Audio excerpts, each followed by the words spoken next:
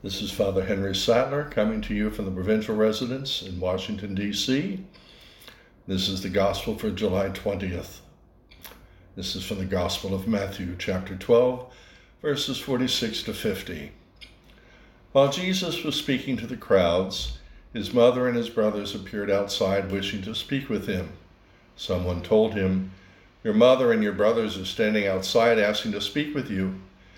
But he said in reply to the one who told him, "Who is my mother?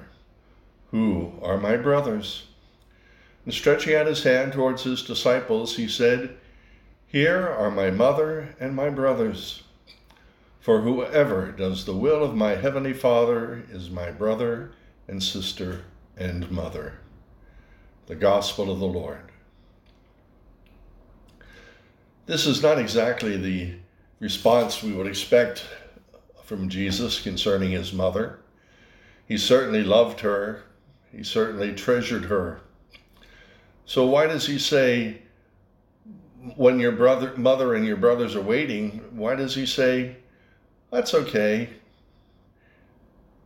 He knows that his mother is the supreme example of someone who does the will of his heavenly Father. The prime perfect example.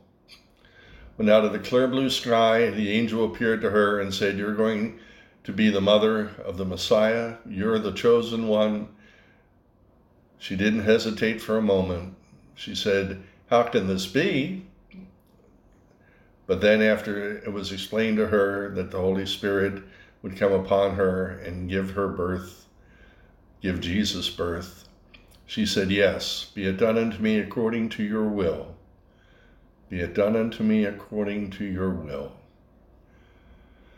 That's a phrase that our Jesus challenges us to say. He challenges us to say and seek the will of the Father. What do you want us to do? What do you want me to do? You have a special role for me, a special love for me. What do you want me to do?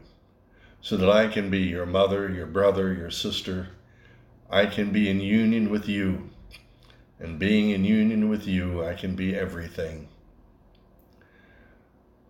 As I said in a homily for the 18th, Jesus is asking us to follow.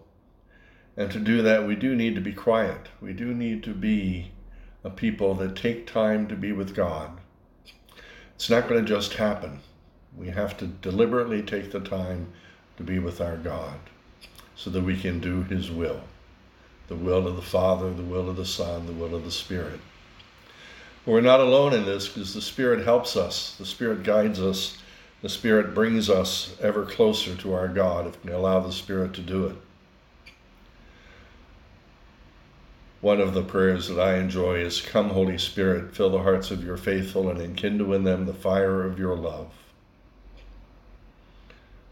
The fire of your love, the fire that gives you the energy to get up out of bed, the fire that gives you a love of God, a fire that gives you a love of neighbor, the fire that burns out the evil that's within us.